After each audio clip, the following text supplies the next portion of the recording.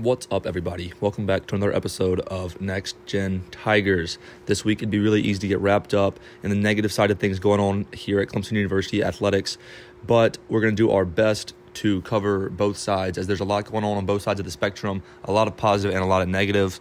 We're going to start off talking about basketball, and then we're going to get into basically everything else after that. So buckle up, guys, because it's going to be a great episode. With that being said, let's put our chips all in and run down the hill.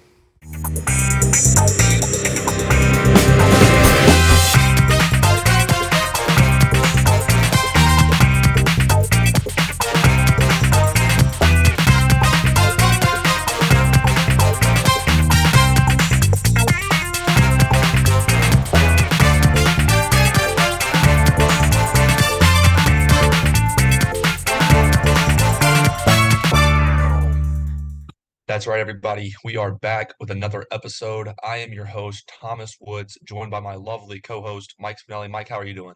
Hello everybody. It's nice to be back. No long hiatus this time. Back in a week. Like we have promised in the past, but we have trouble keeping up with that sometimes. But how I am, ready for spring break next week. Not gonna lie.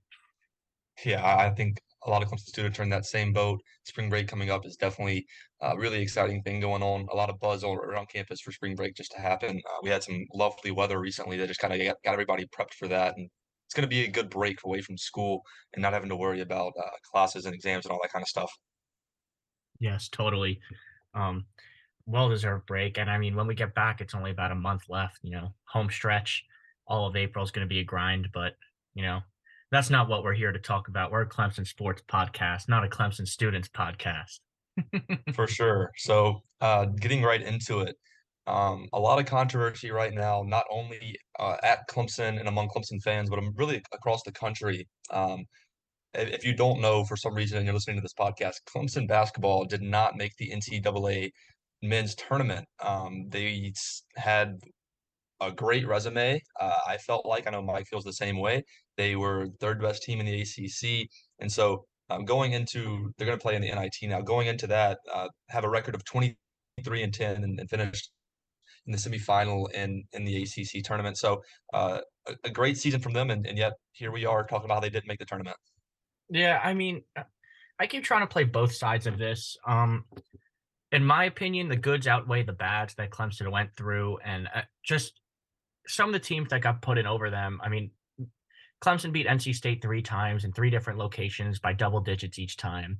They beat Pitt, who made the tournament, and then Pitt then got trounced by Duke in the ACC tournament, who Clemson also beat, as in Duke. And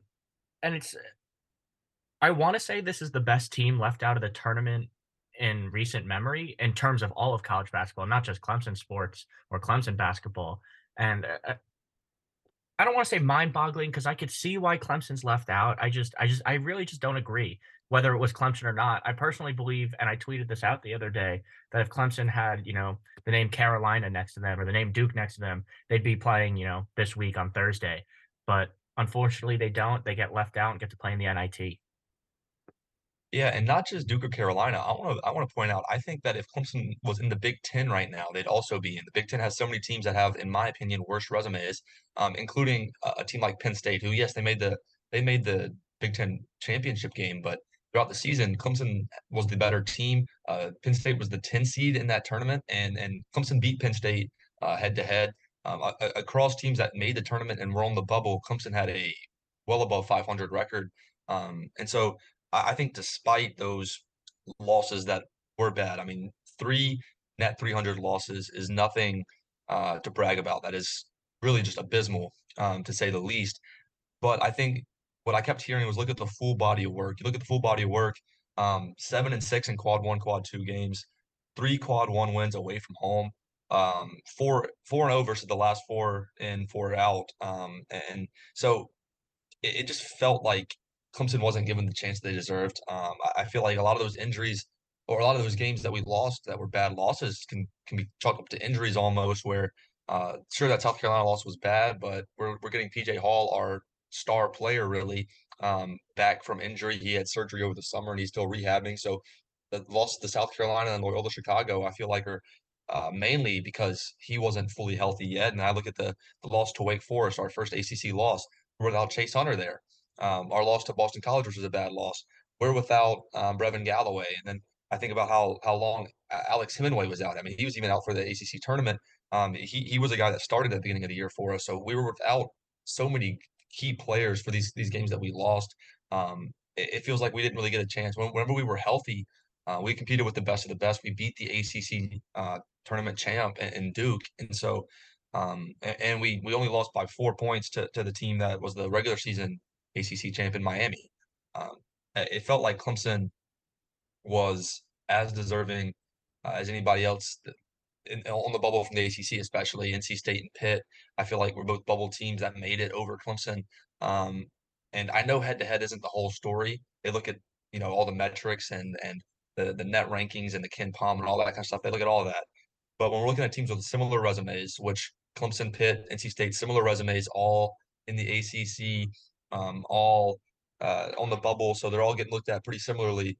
I think head to head starts to matter at some point, and um, because Clemson beat NC State 3 times on neutral site, home away didn't matter. Beat Pitt at their place early in the year.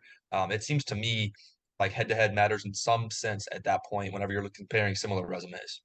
Yeah, and aside from injuries and head to head and all that, I mean, we could sit here and talk about it forever, but that doesn't do anything.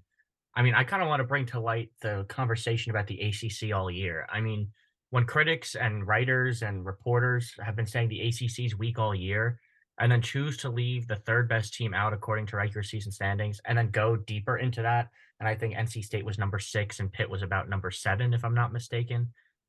It was It 5. number 5, sorry. It just doesn't make much sense to me because you can't say the conference is weak and then go so deep into the conference at that point. I mean, I if you just told me that, Miami, Duke, and Virginia were the only teams to make it out of the conference, I would, somewhat agree with you. Virginia just trounced Clemson by 20 points the other day in the ACC semifinals, and I would believe you. I would say, okay, the ACC might have been weak this year. Only 3 teams deserve to make it. And outside of the ACC, I mean, you saw, I think it's 4 Mountain West teams make it, which uh, in years past, maybe I don't see how teams like Boise State, who's got about 10, 11 losses, makes it. Um, Utah State, I mean, yeah, they were good all season, but again, they're not a Power Six conference, and those conferences shouldn't be getting more than 2, 3 teams, in my opinion, because how good are those teams on the big stage? I don't know. I'm not gonna sit here and say Clemson's the best team around, but I mean, I if you're gonna hold them down for, early season losses against like South Carolina and Loyola Chicago, you have to hold them to their early season wins as well against like Pitt, against Virginia Tech. So I don't see why Clemson gets left out. I think they have a very strong resume. It also bothered me that they were, I think, the 4th team out of the first 4 out, which I get UNC beat us, but if we're not going off of solely head to head, why are they above us? Because we were the better team all season. Uh, I don't know. I could ramble on, and I think that Clemson should have made the tournament. I think they deserved a chance, and we're sitting here, 1 seed in the NIT. It'll be nice to win, but to be honest, who really cares? I mean, everyone calls the NIT the not in tournament. So I know that's not the actual name, but that's how many people see it, especially since, that's not that's not March, if that makes sense. That's not what we watch in March. We watch the men's tournament. Yeah, I agree. I mean, since we're there, go ahead and win it, bring it home for the guys, prove that we should have been in. But I kind of just look at some of these resumes and NC State's team that made it over us. They have one quad one win. And we're bashed for our out of conference schedule, but I think about our out of conference schedule going into the year, and we tried to make it a solid out of conference schedule. We played a team like Richmond, who was in the tournament last year. Loyola Chicago has historically been one of the best teams in their conference. They had a down year this year. We can't help that. We can only put who we can put on our schedule. We can't change anything about that. And so South Carolina's a rival. We have to play them. We can't help how bad they did this season. Um, we put those teams on our schedule, and it was a weaker out of conference schedule. I can agree with that. Um, but you know what? We didn't have, in my opinion, I think NC State's out of conference is weaker than ours. I know the teams they played are better, but they had all home games out of conference. They didn't play out of conference away. So, the way I see it, what we should do next year is just schedule a bunch of really good teams in the out of conference. Doesn't matter if we win or lose, but I mean, they're saying our out of conference is the reason we didn't make it. So let's schedule, a bunch of top 25 teams, lose to all of them, and then at least we have a tough out of conference schedule. Strength of the schedule is tougher. It definitely makes sense. We won a lot of games. We had the same amount of wins as NC State, a better conference record. We beat them 3 times head to head. You compare us to Pitt, we had an extra win over them and one less loss, and we beat them head to head, made it farther in the ACC tournament. Um, I don't really get the logic. It's frustrating to say the least. But I definitely agree with you. Let's take on the NIT. Hopefully, our guys can take it home and try to prove something. I mean, since we're there, might as well go ahead and win it. And teams that win the NIT usually it benefits the program in the future. So hopefully that's what happens this year. Yeah, and I just have a few more quick things that, just popped into my mind. One of them being, the good loss aspect. I feel like this is something that we talk about a lot in college football too. At least me and Thomas, and I think, the entire country talks about it. It sometimes seems like good losses are rewarded more than, average wins, which I mean, a win's a win in my opinion. Obviously a win against, like a mid-major, I mean, Clemson didn't beat Loyola Chicago, but we'll say Richmond is better than, any loss, or is not as good as a win against a Power Five, excuse me. But they still won that game. It's something to consider, and I think you're right. I think just scheduling, like the powerhouses of college basketball, might as well bring in Kansas, might as well bring in, Alabama, Houston, Purdue, anyone in the Big Ten. It seems like because they've got like a million teams in the tournament right now, two of which Clemson played, which is going to lead into my next point. But you might as well just have a terrible quad one record, win a few of those games. Why not? And then you'll be rewarded because they played the big dogs. They could compete in the slightest. So, and then my second point here, the out of conference schedule, yes, it was weak. I'm not going to sugarcoat it. I mean, South Carolina's not good. Loyola Chicago had a down year. Richmond isn't a world beater, even though they do make the tournament pretty frequently, if I'm not mistaken. But part of that out of conference schedule is the Big Ten ACC Challenge, and Clemson beat the runners up in the Big Ten in Penn State, and they also played Iowa, which I'm pretty sure they only lost by less than 5 points. I want to say it was 2 points, if I'm not mistaken. And I know that's in December or early January, whenever that is, but they still played two quality tournament teams. One of them they beat, and I don't know. I don't know what's with the ACC. Usually the ACC is, kind of favored in basketball, I feel like, because of Duke teams like Duke, UNC, and Virginia, and even NC State, um, thanks, to the big Jimmy V run back in like the 80s. But it's this season, for some reason, obviously in football, we hear it every year, and I'm not going to talk about that because it's not football season. But in basketball, kind of the disrespect this year in the ACC, and I think it honestly solely has to do with Clemson being a pretty good team. I know we're never in that conversation to possibly win the conference, and I feel like since we were, the ACC just didn't look as good to, the outsider looking in. Yeah, it was Clemson and Pitt, I think, being towards the top. Yes, Both those as teams well. were projected to be really bad, and both of them had great seasons.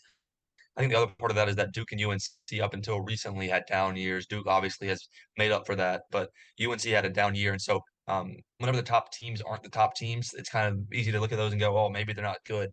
But I mean, I don't know. I think that the ACC was getting undeserved hate for most of the year. Also, part of that is probably that Louisville was so bad. Um, Louisville being as bad as they were, and they're usually supposed to be a solid team, obviously didn't help. And so I don't really know where the hate comes from, but I don't know why a conference like the Big Ten isn't held to the same standard. I look at all of their teams that made the tournament except for Purdue had more losses and a worse record overall than Clemson. I know their out of conference might have been a little bit tougher, but I look at the whole body of work, and whenever we're playing these bad out of conference games, we won most of them. I know we talked about Loyola Chicago and South Carolina and Iowa are three out of conference losses. Iowa's a tournament team. Um, South Carolina had a very poor year, and that was one of our first games of the season. We lost by 2 points on basically a buzzer beater with our star player PJ Hall on a bad leg still. And then Loyola Chicago, there's no excuse for that one. It was terrible. So the out of conference was bad, but we had three out of conference losses. One to a good team, and then two that I would chalk up to just injuries and it being early in the year. Those are in November. Um, I don't think that those can be held against you whenever we're competing for an ACC, a spot in ACC championship. I don't see how those would be held against us. But unless you have anything else to say, I'm going to wrap up the basketball part. Yeah, I mean, I could go on forever. I'm not going to beat the dead horse here. It's a disappointing year. The future of Clemson basketball is honestly in the air right now, and I'm sure we'll talk about that in future podcasts, if not today. But um, it's a weird time as a Clemson basketball fan, and honestly, a Clemson fan in general. Just kind of not a lot to look forward to right now. I guess winning the NIT. It's always nice to win stuff, but like again, who really cares? And I'm sure the players honestly have the same mentality. They're really disappointed. I mean, they were tweeting out. A few of them have spoken, and I know Brad Brownell's spoken. And listen, they're disappointed. They're upset. They're just going to go out and try to win the remaining games they have. So I mean, that's all I could really tell them to do. I mean, our motto here at Next Gen Tigers seems to be keep on winning. So I mean, keep on winning, I guess. But again, it doesn't mean much because you didn't get to the dance. You got to, the semi dance. You got halfway there, I Yeah, guess. yeah, and I'm gonna kind of disagree with you a little bit here. Disappointing end of the season, I'd say. Not getting in the tournament is Yes. disappointing, Yes. but when I look at where we were projected to finish, we exceeded expectations this season. And although it hurts not being in the tournament, um, I was not expecting us to be a 3 seed in the ACC tournament. I was not expecting us to beat Duke on our, who was going to win the ACC. Um, not these are moral victories, but I mean, the simple fact of the matter is we did better than we were supposed to. This team was really talented. They exceeded expectations. There's a good young core that if we can bring back, I think the future does look all right, personally. And um, it stinks that we didn't get to the dance. I think we should have. We didn't. That's the way things happen sometimes. But all in all, I feel like the season was much better than expected. Me and you making this podcast at first, we are kind of shocked that we were undefeated in ACC play at that time. We were kind of just shocked that we were able to be in that spot. We led the ACC for a while, which was unexpected. And so, all in all, I think we exceeded expectations and had a better season than most people thought we would. It hurts right now not being in the tournament, but we got the NIT. I agree. I'm not much of a NIT lover by any means, but we're there. Might as well win it. And speaking of which, the women are also there. So hopefully the men's and women's can both perform well in the NIT, finish those seasons strong, even though the ending wasn't what we hoped for. Yeah, I mean, I don't know if it's ever happened before, but maybe we'll be the first school to win both the women's and the men's NIT. Again, I'm not sure if that's a real stat. I feel like that's Yeah, something that kind of probably hasn't happened. So it would be cool. I doubt it happens, but yeah. we're gonna root You for never 'em. know. We're gonna hope both teams win. But again, it's the NIT. Cool. Yeah. That's like a moral Um, victory in my opinion. So Yeah, I agree. And so for right now, that's going to be the end of what we talk about for basketball for this season. We will give an update after the NIT tournaments play out, but we're not really going to go into depth on those games. Like we said, we're not too involved with the NIT. We don't like it too much. I know the guys are the 1 seed, and so that's cool and all. We get to host a few games, but we're not going to go too much into depth in those games. So for now, basketball is wrapped up, and we will give you guys an update after the NIT tournaments play out. Moving on, though, I'm going to try to lift our spirits after we talked about a disappointing end of the year for basketball. We can lift our spirits by talking about track and field because me and you talked last episode about how it's kind of a weird year if a whole academic year goes by and there's no national championships at Clemson. Well, we don't have to worry about that this year. This year we have a national champion in Gianno Roberts. He won the men's national championship in 60-meter hurdles. He ran a personal best and school record 7.55. I've seen the video, blazing fast. It amazes me how great these athletes are. And then just across the board, multiple All-Americans in Paris Roden, who finished fourth in the 800-meter with a time of 147.35. And he was a first-team All-American and got the fourth place trophy. Also, another All-American, Kiara Grant, who was the first person I think we talked about for track and field this season. She finished eighth in the 60-meter dash with a time of 7:21, and she earned first team All-American as well. Another person that competed for Clemson was Marie Forbes, who finished sixth place in the weight throw. She was 34th in the country. So gave the women's team 4 more points. I'm sorry, the women's team finished the meet with 4 points. Um, and then the men's 4x400 meter, Wanya McCoy, Cameron Rose, Therese Roden, and Amon Thornton closed out the meet with a time of 3:05.20. They were the ACC record holders in the event, and they finished ninth at the national meet to earn the title of second team All American. The combined score of the men who placed was 15, which placed the men as the 15th team in the country. It was the team's highest point total since 2007, and its highest finish in 2008. So, they didn't all win. We didn't win the men's track and field national championship, but we do have a national champion at Clemson. So that's always a great thing to hear.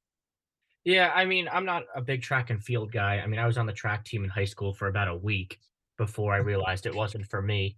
Um, but it's always nice to have someone go in there and win a national championship. It's always nice to just even compete.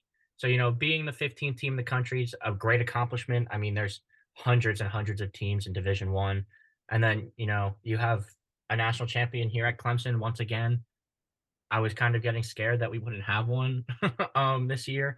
Starting to think I might be a curse for Clemson sports since enrolling here last fall. But you know, we're still winning, although it's not the big ticket sports. Wins are wins. I like all sports. I like to win as a person, so it's always nice to see national champions on the smaller scale, but obviously on the bigger scale as well. And we'll eventually get there, I'm sure, or back there, I should say. So, congratulations to the track and field teams, both great seasons, and look forward to next year. And I just want to point out one more thing. I personally didn't know much about this Clemson's track and field up until we started doing this podcast. And so Clemson isn't like an annual powerhouse that's always making national championships. Gianna Roberts is the first Clemson man to win an indoor national title since Miller Moss won it in 2011, and he's the first Tiger in general to win a national title in track and field since 2015. So a really great accomplishment for him. But we're going to move on now. I think you have some information for us about tennis. Yes, I do. Not much going on in the tennis world here at Clemson in this past week. Um, the men's team, if I'm not mistaken, didn't even play this past week or have any matches, I should say. But upcoming, just to kind of give a quick preview, since we won't have an episode out because of spring break for about another week and a half, 2 weeks, depending on how you keep track of time. This Wednesday, Clemson takes on Georgia Tech at home. Then they travel to Boston College on Friday. Duke comes to town that next Friday, March 24th, followed by the Tar Heels coming to town on that Sunday, March 26th. So a lot of ACC playing here or play coming up here. I know we mentioned on the last podcast, it would be nice to see Clemson step it up in ACC play, as in the men's team. Um, so, a little bit to look forward to. Not much to recap on the men's. The women, on the other hand, did play this week, if I am not wrong. Sorry, I lost where I was.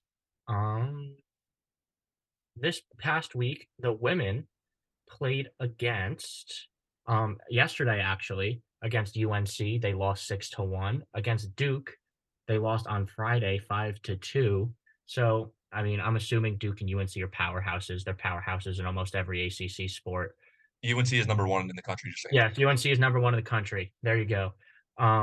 Something I did not know. Again, I'm not a huge tennis guy. I just follow kind of Clemson. I don't know what goes on much outside of that. Thank you, Thomas. Coming up in terms of women's tennis, the Syracuse Orange come to town on this Friday, followed by Boston College coming to town on Sunday, along with Chattanooga on Sunday. So a little bit of a doubleheader for the women's tennis team. That next week on that Sunday, we have the UCF Knights come to town. So again, a little bit of ACC play to round up this upcoming week. Whatever week we're in, March 13th is the day. So the week of March 13th, against Syracuse and Boston College, would be nice to win those to get. I mean, we won't be anywhere near 500. We'll be 3-5 if we win both of those matches, and then it'll be nice again keep on winning against teams like Chattanooga, against teams like UCF. So a little bit to look forward to in the tennis world. Not much going on the men's side, but a little bit more action on the women's. So again, keep on winning. And we got a little bit more coming up. The season is actually sort of coming to a close. Only about another month left before the ACC championships, and it's kind of just the common theme with this semester and I guess the spring seasons as a whole. For sure. So yeah, to start winning ACC games, we said it last week. We'll say it again. Got to get ACC play going in the right direction. But moving over to the golf side of things, the men's golf, we're looking to defend their title from last year at the Pinehurst course in the Pinehurst, the Wake Forest Invitational in Pinehurst, North Carolina. Unfortunately, they were unable to do that. They finished 12th at the Wake Forest Invitational. Not the best showing from them, but they were led by um, Andrew Swanson. He's kind of been the the leader of that team for us this year. And then the freshman Thomas Higgins, who was playing as an individual, finished in 30th place. So not the best showing for them. Looking ahead at their schedule, um, nothing, or I guess no, this was upcoming weekend. Sorry, I don't have a calendar in front of me. This upcoming weekend is the Linger Longer Invitational in Reynolds, Georgia, at the Great Waters at Lake Oconee, and then weekend following that, so the 26th through 27th, they're at the Seahawk Intercollegiate at Wilmington, North Carolina. Um, so they have some chances to get back in the win column in these next two weekends, and really hoping they can do that. On the women's side of things, they had a great showing in the Clover Cup. Annabelle Pancake turned in her best round of the weekend, a 4 under 68, and she finished -10 to lead the Tigers to a fourth place finish in the 2023 Clover Cup. She was just one shot behind Angela Aurora from Tennessee, and she claimed the second place finish in the whole competition. And like I said, the Tigers finished in fourth, so they had a great tournament, I guess you could say. I don't know where it exactly is, but they had a great showing at the Clover Cup. Um, but for them, moving forward is we've got nothing. Or yeah, sorry again. Oh no, sorry. Yeah, nothing this weekend coming up, but they will be hosting the Clemson Invitational um, March 24th through the 26th. So this upcoming week, not the 13th, not the week of the 13th, but the week after, while we're on spring break. And like we talked about with tennis and really all the college sports outside of like baseball and softball, kind of wrapping up the spring sports. The ACC tournaments are coming up for both the men's and women's towards the end of April. So really hoping they can get hot at the right time and then maybe bring home another Clemson championship for the ACC Yes, that's always something we like to see. for sure. Moving on, women's lacrosse. I know you have some good news there, don't you? Oh, my new favorite sport. I'm not even kidding here. I'm starting to get into this women's lacrosse team, especially after this past week. Just to give a quick recap. Wow, words. But uh, as we expected, Clemson would kind of wipe the floor with their out of conference opponent in Campbell, winning on Wednesday here at home, 18-7. Then their first huge test this season, or let me rephrase, most recent test because Notre Dame was a test just a few weeks ago. Clemson upsets Duke 11-10 here in Clemson, South Carolina. Duke, highly ranked. I don't remember the exact number in this poll I have here. 13. Yes, it says 13 right here in this poll that I had, which is, for a first year program, that's wild to beat a team like that. So very impressive by the girls. Hard fought victory. And, you know, I know Clemson grit is the basketball slogan, but showing a little bit of grittiness down the stretch, winning a really tough one against a really good team. Huge win for the first year Tigers. Looking ahead here, a little bit more ACC play and a little bit more out of conference. So if trends continue, it would be nice to beat Boston College this week. That they are number 4 in the country right now. I guess the ACC truly is the power conference in women's lacrosse, from what I'm understanding now. Boston College ranked number 4. They come to town on Thursday. Huge matchup there. Clemson's schedule gets a little light the rest of the week going forward, though, as they take on Presbyterian and Radford. Sorry, Radford on Sunday, and then Presbyterian on next Wednesday. Then finally, that week gets wrapped up on Sunday, March 26th, against perennial powerhouse. And I even knew this before getting into college lacrosse, just from friends who I know who played in high school and stuff. North Carolina, the Tar Heels are the best team in the country pretty much year in and year out, both women's and men's. And this team has been the number one team all 6 weeks of the women's lacrosse polls. They continue to be number one.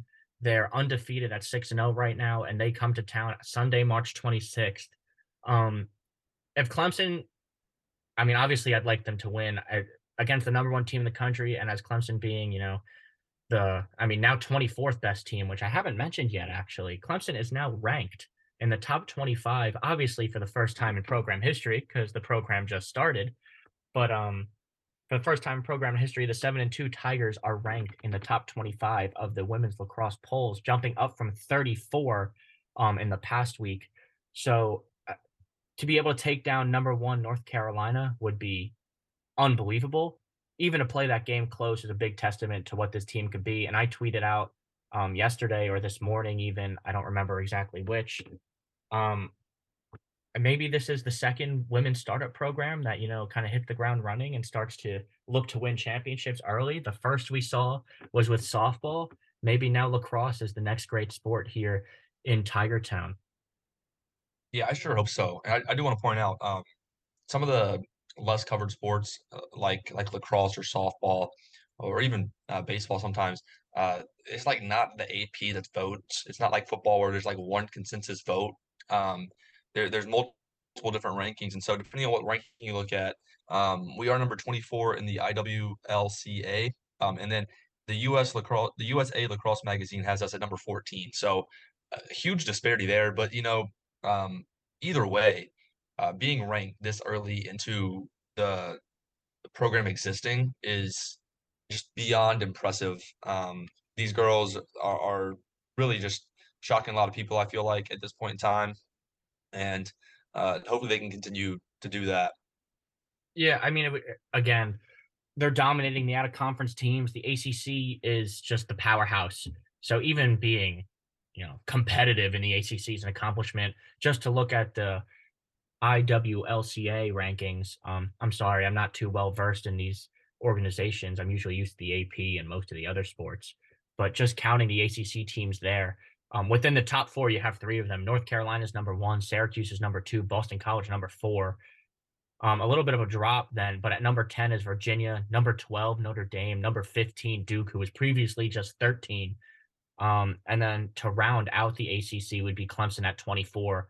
So if I counted correctly, that's one, two, three, four, five, six, seven ACC teams all in the women's lacrosse rankings, pretty high on those lists. That's just in the top 25. The rankings go past there, from what I understand, but that's really what matters is the top 25, as all sports are. So just being competitive in this ACC in your first season is just a huge accomplishment. And round of applause to the women's lacrosse team. For sure. Hopefully they can continue doing what they're doing right now. Moving on over to baseball, man. We wanted a bounce back and we got it. The boys went 5-0 over the week. On Tuesday, they took down ETSU 4-1. On Wednesday, beat Presbyterian 5-3. On Friday, one of the most electric scenes I think I've ever witnessed at Doug Kingsmore Stadium, a win 9-8 over Georgia State on a walk-off grand slam. On Saturday, they took the series win 10-2 over Georgia State, and then a doubleheader let them take the series sweep over Georgia State 10-7 in the final game. We really wanted to bounce back from these guys, and we got that in crazy fashion. Yeah, and honestly, when I said last week, let's win those 5 games, let's go 5-0, I didn't have high hopes after coming off a brutal series loss to South Carolina and a brutal loss to USC Upstate just that prior week. And I'm impressed. The team, especially on that Friday night walk-off grand slam in I mean, in beautiful fashion, they won that game. They persevered. They were down by a lot going into that last inning, and that grand slam kind of put them over the edge. I know Georgia State's not a world beater, but a series win's a series win, especially in baseball. There's so many games and there's so many teams that you play that who cares who you beat? Obviously, you got to beat good teams down the stretch, but the more games you win, the better you are really in baseball. There's not really any other way to tell in baseball if you're good or not. It's not like football where you only play, like 10, 12 games. It's not like basketball where you're only playing like 25, 30 games. you're playing, I mean, in the MLB, it's 162. College, I think it's somewhere around 50, 60, if not more. So impressive week by the Tigers. And looking ahead, the future, I mean, at least this season's future might be looking a little bright as we look into the next 2 weeks. Yeah, I just want to recap. I think the defining game of this week to me was the Friday game with the walk-off grand slam. I look at that game and going into the bottom of the eighth, we were down 8-2. Bottom of the eighth, they were able to play 2 runs on a home run from Cooper Ingle, and then in the bottom of the ninth, put up 5 runs. Billy Amick is the one who hit the walk-off grand slam. That was an inning that there were 2 outs. He came up to bat with 2 outs. Bottom of the ninth, bases juiced, home run wins it. It's a situation that every baseball player dreamed of as a kid. He got to live it and not only be in that situation, but was able to put a mark on the game with a huge home run. The celebration, man, was electric. It was great to see. We'll get more into depth about this baseball team in a little bit, just because we have a listener question about it. But yeah, upcoming this week, Tuesday game versus College of Charleston, and then ACC play gets started this weekend. A series versus Duke, and then next week, because like I said, we won't be. I think I forgot to mention it, but we won't be covering next week. We won't have a podcast come out next week just because of spring break. It'll be too difficult to do. So next week, um, Clemson plays Winthrop on Tuesday, Kennesaw State on Wednesday, and then a series at Georgia Tech next weekend. So you know, a lot of games here that to me seem winnable. Not that they'll be easy, but uh, you know, 4 games this week at home, and then 2 more next week. Take care of business at home. Have a positive record over these next 2 weeks. And I think we're gonna. Yeah, and I mean, it's ACC play starts. I know we mentioned this before, the season kind of started. Last year's Tigers, the 2022 Tigers, um, kind of they started out 13, 14 and 0, somewhere in that range. I think it was 13. And kind of just completely fizzled out once conference play started. So, I mean, the key to success in any college sport is conference play. Be good in it, and maybe we'll get there, get to the dance, get to the College World Series in the future. Those are obviously the big goals. But just to compete in Bakic's first season is a nice little starting point here as we kind of look to turn around the baseball program post Monty Lee. And a big stretch of games coming up. Like I said, conference play starts. Um, College of Charleston, we start with on Tuesday. So that's tomorrow, actually. Tomorrow is Tuesday. So let's start, the winning ways, keep the win streak alive. That would extend it to 6 games and go into the weekend against Duke, bats flying, and let's see what damage this team could do. For sure.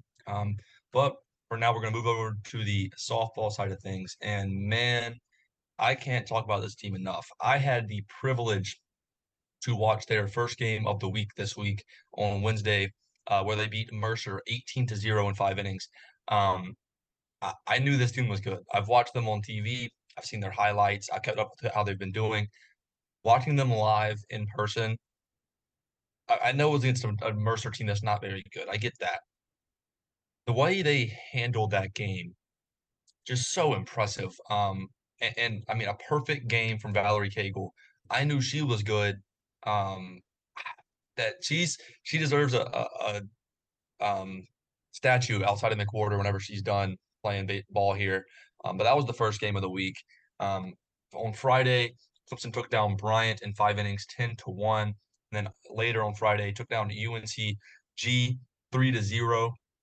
On Saturday, another doubleheader against Jacksonville, where they won 9-0 in 5 innings, and then UNCG again won 6-1.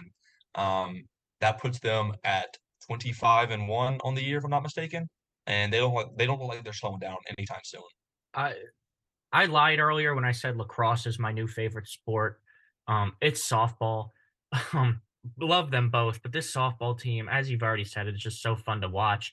Unfortunately, my organic chemistry lab ran through the same time as the softball perfect game by Val Cagle the other day, so I couldn't attend with Thomas, which I'm very upset about because he did witness Clemson history and just history in general as first perfect game at McWhorter Stadium, and I can't. I honestly, I know last episode I mentioned the one bad thing about this team might be that their bats tend to die off once every few games. But again, it's once every few games, and that's even a stretch. So there's really no criticism for this team. They're 25-1. That's unheard of in baseball slash softball. And I each week when we come out with these podcasts with these episodes, I sit there and go, all right, they'll be 1-0 this week, 2-0 this week, 3-0, and it's really no thought in my mind that they're going to win games. It's like Clemson football of old. It's it's every week or every game because they play more than once a week, playing up to 4 or 5 times a week, really, and they're just dominating teams no matter what. And the defense is spectacular. Like I said already last week, I'm not going to repeat myself too much, but diving play after just great defense. And I mean, I guess I'm a little old school when I like to see more defensive teams, especially in baseball. It's always cool to see someone make nice plays in the field. Obviously, the long ball and the home run is always nice, and scoring is always nice. But defense is kind of where you win, in my opinion, in pitching. So it's always nice to see that. And I'm not going to sit here and talk about how good Val Cagle is because we all know she just did pitch a perfect game. So it's to keep repeating that is kind of and not even thinking about it. It's just unbelievable. When Thomas told me that she pitched a perfect game, I was in shock she didn't already do it. That's how good she is. And he texted me or he called me when it happened. I actually was in a little bit of a car accident right before that, so his day was going a little bit a little bit better than mine. When he called me, I thought he passed me and saw my car and was worried for me. No, he was like, Val Cagle pitched a perfect game. And my answer was, she didn't already do that. So I mean, it's crazy to see the expectations this team has, especially only being in year 4. So round of applause for this team and the season right now. If things continue on this way, being 25-1 isn't a fluke. So I expect things to continue on some sort of path like this. Obviously, they'll drop a few more games once they start to play better competition in the ACC. But being able to just dominate teams in this fashion is really promising. And I'm going to look ahead. I'm going to look ahead to the softball World Series. I they lost in the Super Regional last year. I don't see them losing earlier than that this year. I think they get all the way to I think it's Oklahoma City for softball, not Omaha. So I think they get all the way to Oklahoma City, and it's honestly an honor to watch this team and especially Val Cagle play. Yeah, I think this season kind of Oklahoma City or bust is the way I see it. Anything short of Oklahoma City would be a disappointment just because of how talented this team is. I said last week on the podcast that if you guys had the chance to go watch this team live to do it, and now that I personally have had that opportunity, I would urge you again. Like if you enjoy sports, you don't have to like softball. If you enjoy sports, you'll enjoy this atmosphere. McWhorter was packed for a weekday game against Mercer. The team was having fun the whole time. We saw it was 18-0. Like I said, I saw multiple backups get in the game and just the love they have for each other as a team, and just how much they support each other. I mean, they were all hugging Val Cagle right after she threw the perfect game, and she didn't even look like she was that excited. She looked like she could have done something better or something. I don't know. She's a dog for She sure. was So she was upset it wasn't a full game. That's what she was upset about. yeah, yeah. Honestly, because I'm telling you, I was watching that and I was thinking like I don't want to say anything. She's got a no going, and then I was like, wait a minute, no, she got a perfect game going. I didn't say it out loud because that ruins it. But it was an incredible atmosphere, an incredible game, and I really do urge anybody that has the opportunity to go watch that team play live to do it, and you'll have multiple chances upcoming. Um, so we'll get into what they have upcoming in these next 2 weeks. This Wednesday they play at home against Charlotte, and then this weekend another ACC. They've already played at Syracuse in the ACC, but this weekend they have Virginia at home Friday, Saturday, and Sunday, and then no games over the weekdays next week during spring break, but they do play next weekend. They have a series at Georgia Tech, so they'll be traveling, with some other Clemson players as that series goes on. But yeah, so over the next two weeks, I believe I'm counting 7 games. I would not be surprised if we're sitting here in 2 weeks talking about 32-1. Um, so I would tune in for all these games if you have the opportunity to. I mean, this team will be disappointed if it's not 32-1. So I guess I'll hold them to that standard. I'll be disappointed if they don't go 7-0 in this next week or 2 weeks.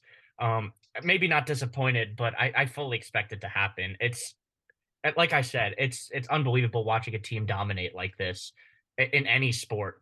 Never mind, I mean, softball where dominating and winning, or only losing one game is unheard of. Yeah, I'll just give a few fun facts. Obviously, the one loss this year is coming to Tennessee, who's a team that's in the top 10 right now. That was a game that finished 1-0. So I don't have the exact number of what the point differential is, but or the run differential, I should say. But I can only imagine that it's incredible. You got to think they lost 1-0. That's their one loss, and then everything else they've uh, been dominant, and that kind of shows up in the fact that as a program, over 25% of their games, not just their wins, of their games have been mercy rule. In softball, if you're up eight runs in the fifth inning or at the end of the fifth inning, then it's ball game. And so um, over 25%, over a quarter of their games have ended uh, as a run rule where they won by 8 or more runs in less than 7 innings. So a really impressive team, a great program, and it really does amaze me. Really every time I see their scores because it'd be easy to just look at it and say, "Oh, it's just another win for them." But like, whenever you take a step back and just think about it, they just beat this team 18-0. They beat this team 10-1. Like they're dominant. It's incredible. And I'm definitely gonna be rooting for them over these next 2 weeks as they get into a few more series in the ACC. But for now, that'll wrap up the softball side of things. And so we did ask this week over on the Twitter if anybody had any listener questions, and we got two.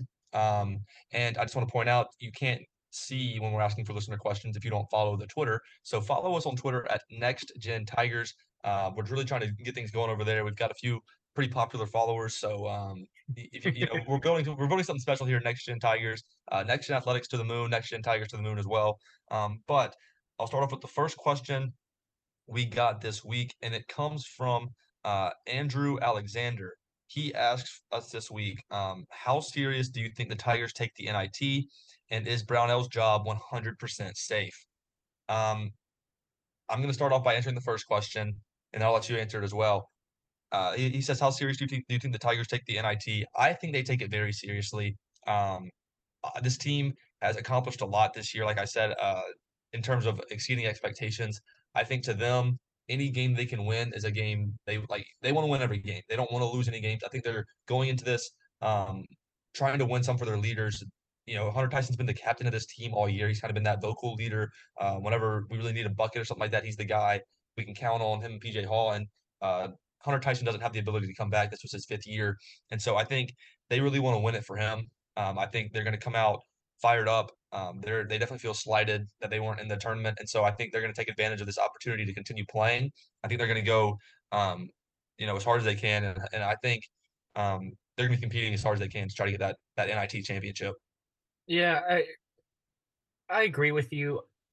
It honestly it annoys me that a team like UNC declined their NIT invite. Listen, you aren't as good as you were supposed to be. Accept your invite, play a few more games for your seniors, and have that be that. You're not good enough to play in the NIT. I know that's not Clemson, but that's kind of where I'm going to start out here. Clemson does not think they're good enough to play in the NIT, but to be fair, they're never on top. The NIT is kind of a ceiling for them in recent years, and we'll get into that more in a bit. But I don't see why you wouldn't go all out. I expect them to go all out. I mean, who doesn't like to win a few more games? Who doesn't like to be the champion of something? I know it's at the NIT, but you're still the NIT champion. It's cool to say you're better than all the teams that didn't make it into, the madness per se. So I expect nothing less but this team to go all out and kind of to lead us into the next question. Brad Brownhill could very well be coaching for a job here in the NIT, which is usually something you don't hear because you hear NIT and you're like, oh, the coach must not be that great. But he very well could be coaching for his future right now. Yeah, I don't think you're too far off in saying that. A lot of Clemson fans actually want him gone. And I don't disagree with where they're coming from. Three tournament appearances in 13 years isn't where we want to be as a program. We are a better athletic school than three tournament appearances in 13 years. We're better than that. But I think, unless Graham Neff, the athletic director, has somebody perfectly lined up, I think Brownell's here for at least one more year, and I kind of agree with it. I am not a huge Brownell supporter. Like I said, I expect to be in the tournament more often than 3 times in 13 years. But when I look at this team that we have now, a lot of young talent, a lot of potential guys that can come back. Most notably, people that will be leaving will be Brevin Galloway and Hunter Tyson.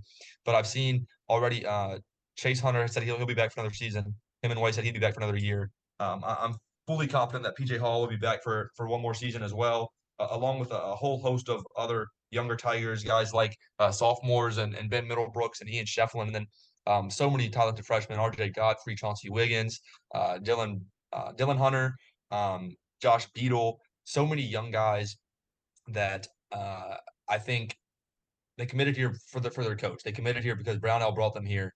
And the way I see it, you fire Brownell, you lose a host of those guys. The way college basketball is, and now really every college sport, you're committing to a coach more so than a program is what I'm seeing a lot from around the country. Even Clemson last year, we had guys like Nick Honor transfer away, and so it's not uncommon to see transfers. And so I think the best way to see this group through is to keep Brownell on staff unless something crazy happens next year. To keep this core together, this is one of the most talented young cores I think in the ACC right now, and I think that he's kind of trending upwards in recruiting as well. So I think Brownell's a guy that disappointing season because of how talented our team was and the fact that we missed the tournament. But I think in order to see success with this young group that we have now, I think Brownell is a key factor in that. Yeah, I have two trains of thought here. If you're looking at the outside in, it's very easy to say, why does Brad Brownell have a job? Brad Brownell have a job. As a Clemson fan, this is a tough um, point for me to argue with. As someone, 3 months ago, I would have said before the season, fire Brad Brownell. He's underperformed. The team hasn't been good in however long he's been here, 13 years. They've only got 3 tournament wins. They're a top team in the ACC in every other sport. Why can't they be in basketball? I understand that. I do. I really do. But I don't know, or I don't know who out there Clemson could go after to replace him. I mean, I know I see a lot of people on Twitter and within the Clemson community mention Shaka Smart, who was here as an assistant many years ago. And to be honest, the Clemson job is not better than the Marquette job that he's at right now. It's not better than the Texas job that he was at a few years ago. So I don't see that big name coming here unless you throw him all the money and you could guarantee that his players transfer with him.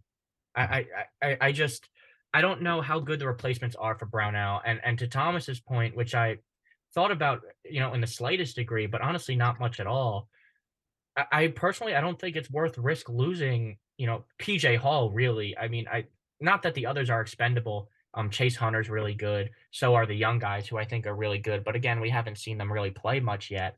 I think really seeing PJ Hall out in his career here is kind of the X factor. I know he's only got about 1 year left. Um, but he's the centerpiece of this team. He's the guy who, he's scoring most of your points. I think he's our best defender on the team, in my opinion, and he's really that glue guy. But he's also our star. Normally, your glue guy isn't your star, but he is. Him along with Hunter Tyson, but we lose Tyson due to graduation. So right now, what my gut is telling me is Brad Brownell shouldn't be fired and he should stay at least one more year. I know Graham Neff said if you don't make the tournament, you're out. Technically, he made a tournament. In our opinions, they were snubbed. They should be in. How much more can you expect other than to be third in a conference? They shouldn't be a bubble team. I know a few bad losses really held them out. But again, maybe you give them the benefit of the doubt, say it's injuries. So not to keep beating a dead horse and repeating myself here, but Coach Brownell, should be coaching the fighting Brownells another year, in my opinion. And I'd like to see him in Little John Coliseum come the winter because I think he really is a good coach at the core of things. I know he's underperformed, and I know I might sound crazy, but I just don't know how much better the Tigers could hire, um, that's out in the field right now. I mean, Chris Beard was a name that was thrown around for a little bit. Personally, I wouldn't want him here due to his character issues, but he just got hired to Ole Miss anyway, so who really cares at that point? I just don't see anything better out there, in my opinion.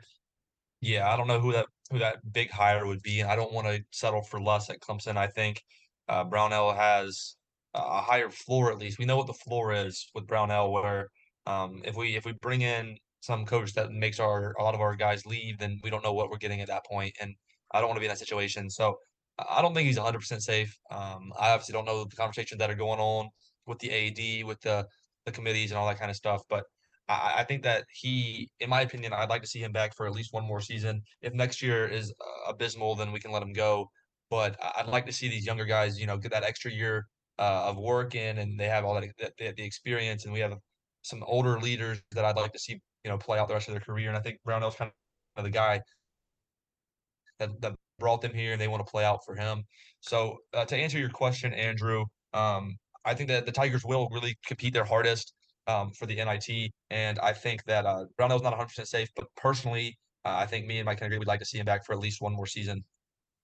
I wouldn't say like to see him back, but I think he will be. I think he will be back. I don't love him. I really don't. I just don't see the Tigers getting anything better out there, and that'll Yeah, be that on that point. yeah. Um, anyway, we're gonna move over to Williams' question on Twitter. He says, "What is the floor and ceiling of Clemson baseball up to this point in the season?" Um, I know that me and you kind of talked about our expectations for the Tigers going into the season. But now that we've seen a few more games, it should be easier to make that prediction, but it really isn't, I feel like. It's totally not. It's actually I'm not going to cut you off here, but I'm going to cut you off here because I want to start on this question. Um, this might sound like I don't know what I'm talking about, but I don't know what this Tigers team has, what this baseball team has. I really can't tell through. I think they played about 14, 15 games. Um, I I don't know. They are so bipolar, in terms of one day they look like the best baseball team on the planet, a la Friday night. Um, then the next game they look like they've never played baseball before, and no one on the pitching staff has ever thrown a pitch in their life. I don't know what this team holds in stock. I don't know what this team is capable of. If we're going based off of the coaching, Eric Bakich had success in at Michigan, so I would hold him to that standard, and that's what I would like to see. I don't know if this team has it in them. I really can't make that judgment until ACC play starts. That's going to be my little bit of a solution here. Let me see the conference play. Let me see them play actual solid competition. I know South Carolina was solid competition, but then this past weekend they looked like a really good baseball team. So it's a very up in the air concept. And not to dance around your question, William, but that's really the basis of my answer. Yeah, I agree. There's so much inconsistency and so many question marks. I think about a guy like Cam Cannarella, who's a freshman who I thought was going to be good, but he's coming to the season playing at an extremely high level. He's batting 446 on the year, and so you think about a true freshman being able to do that, and you have some experienced guys. Maybe the team's doing a lot better than they are. But then I look at a guy like Caden Grice, who personally I've seen him on campus. He's huge. He's like a lumberjack, honestly. He's a massive dude. But I look at his stats, and he's a little bit up from last year in batting average, but he's batting 283, and he hasn't hit a home run yet. And this is a guy that's like predicated on power, I feel like. And so there's just so many question marks around the team as a whole. Pitching is another thing that I'm just not sold on. It seems like the one consistent factor we have at this point in time is Austin Gordon, and he had a crazy good game against South Carolina, but then against Georgia State he kind of struggled. So he's not even most consistent player in the world either. And then there's just so many guys that um, it's tough to say what this floor and ceiling is. I'll say for me, looking at this team, I think the ceiling, if they get hot at the right time, um, would probably be an NCAA postseason appearance. I think they can make the regionals um, for some regional somewhere. I don't know, as maybe a 3 seed or a 4 seed, and I don't see them getting out of a regional personally. I think that's probably the ceiling that I see for this Clemson baseball team. Yeah, and kind of to go off your point, I think a lot of our season does depend on Caden Grice now. Um, if he gets things going, I think we could be that, 3 to 4 seed in a regional. If he doesn't get going, I could very well see our floor being what it was last season and not even get a chance to play.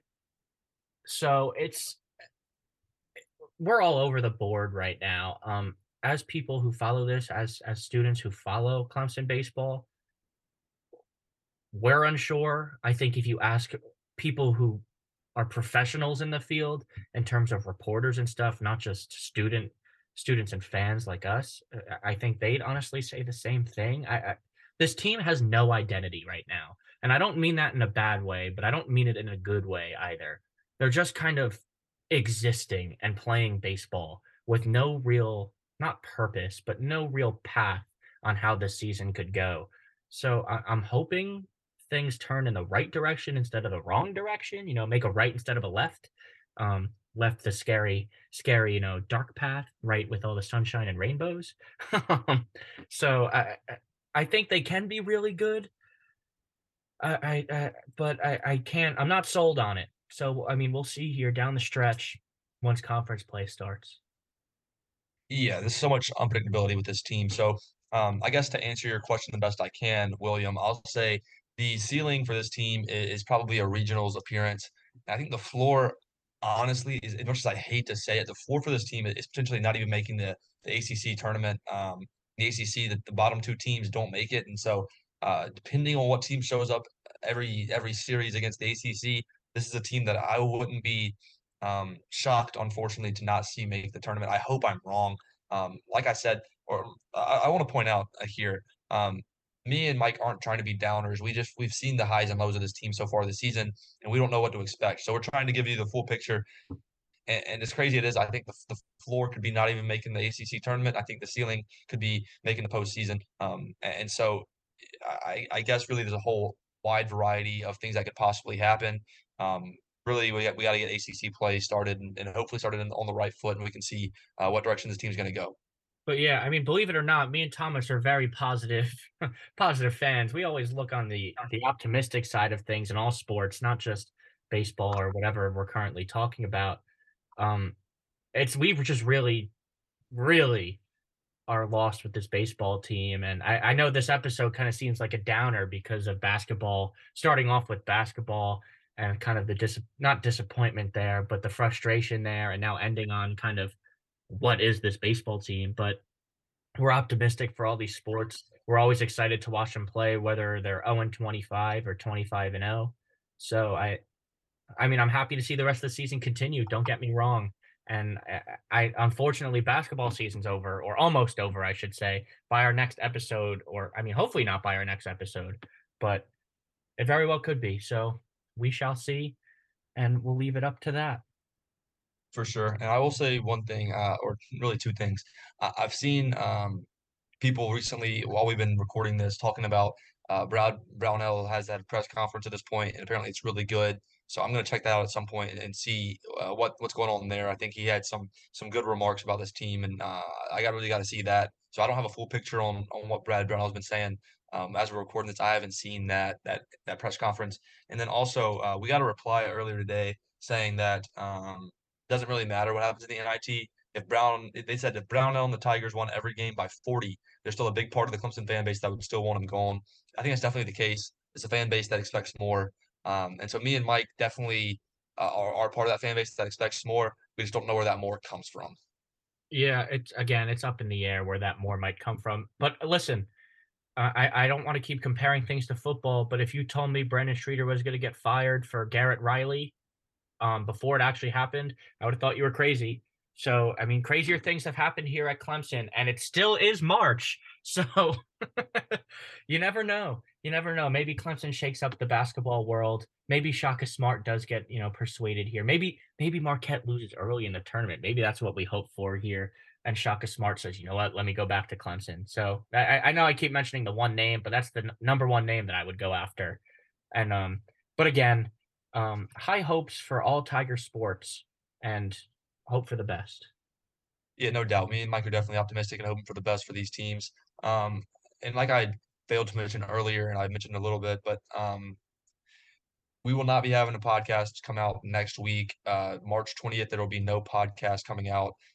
That's just because of spring break. We're going to be in different places doing completely different things. It won't be easy to do that. So all of our Clemson listeners, y'all be safe on spring break. Definitely keep up with the sports. We'll be keeping up with it on our Twitter, which I mentioned earlier. You can follow us at Next Gen Tigers. You will not miss much, if anything, over there of what's going on in the sports world for Clemson. And so definitely give us a follow over there. We're trying to do big things in that community. Also, you can find us on Facebook. There's a page called Next Gen Tigers, and there's a group called Next Gen Tigers Club.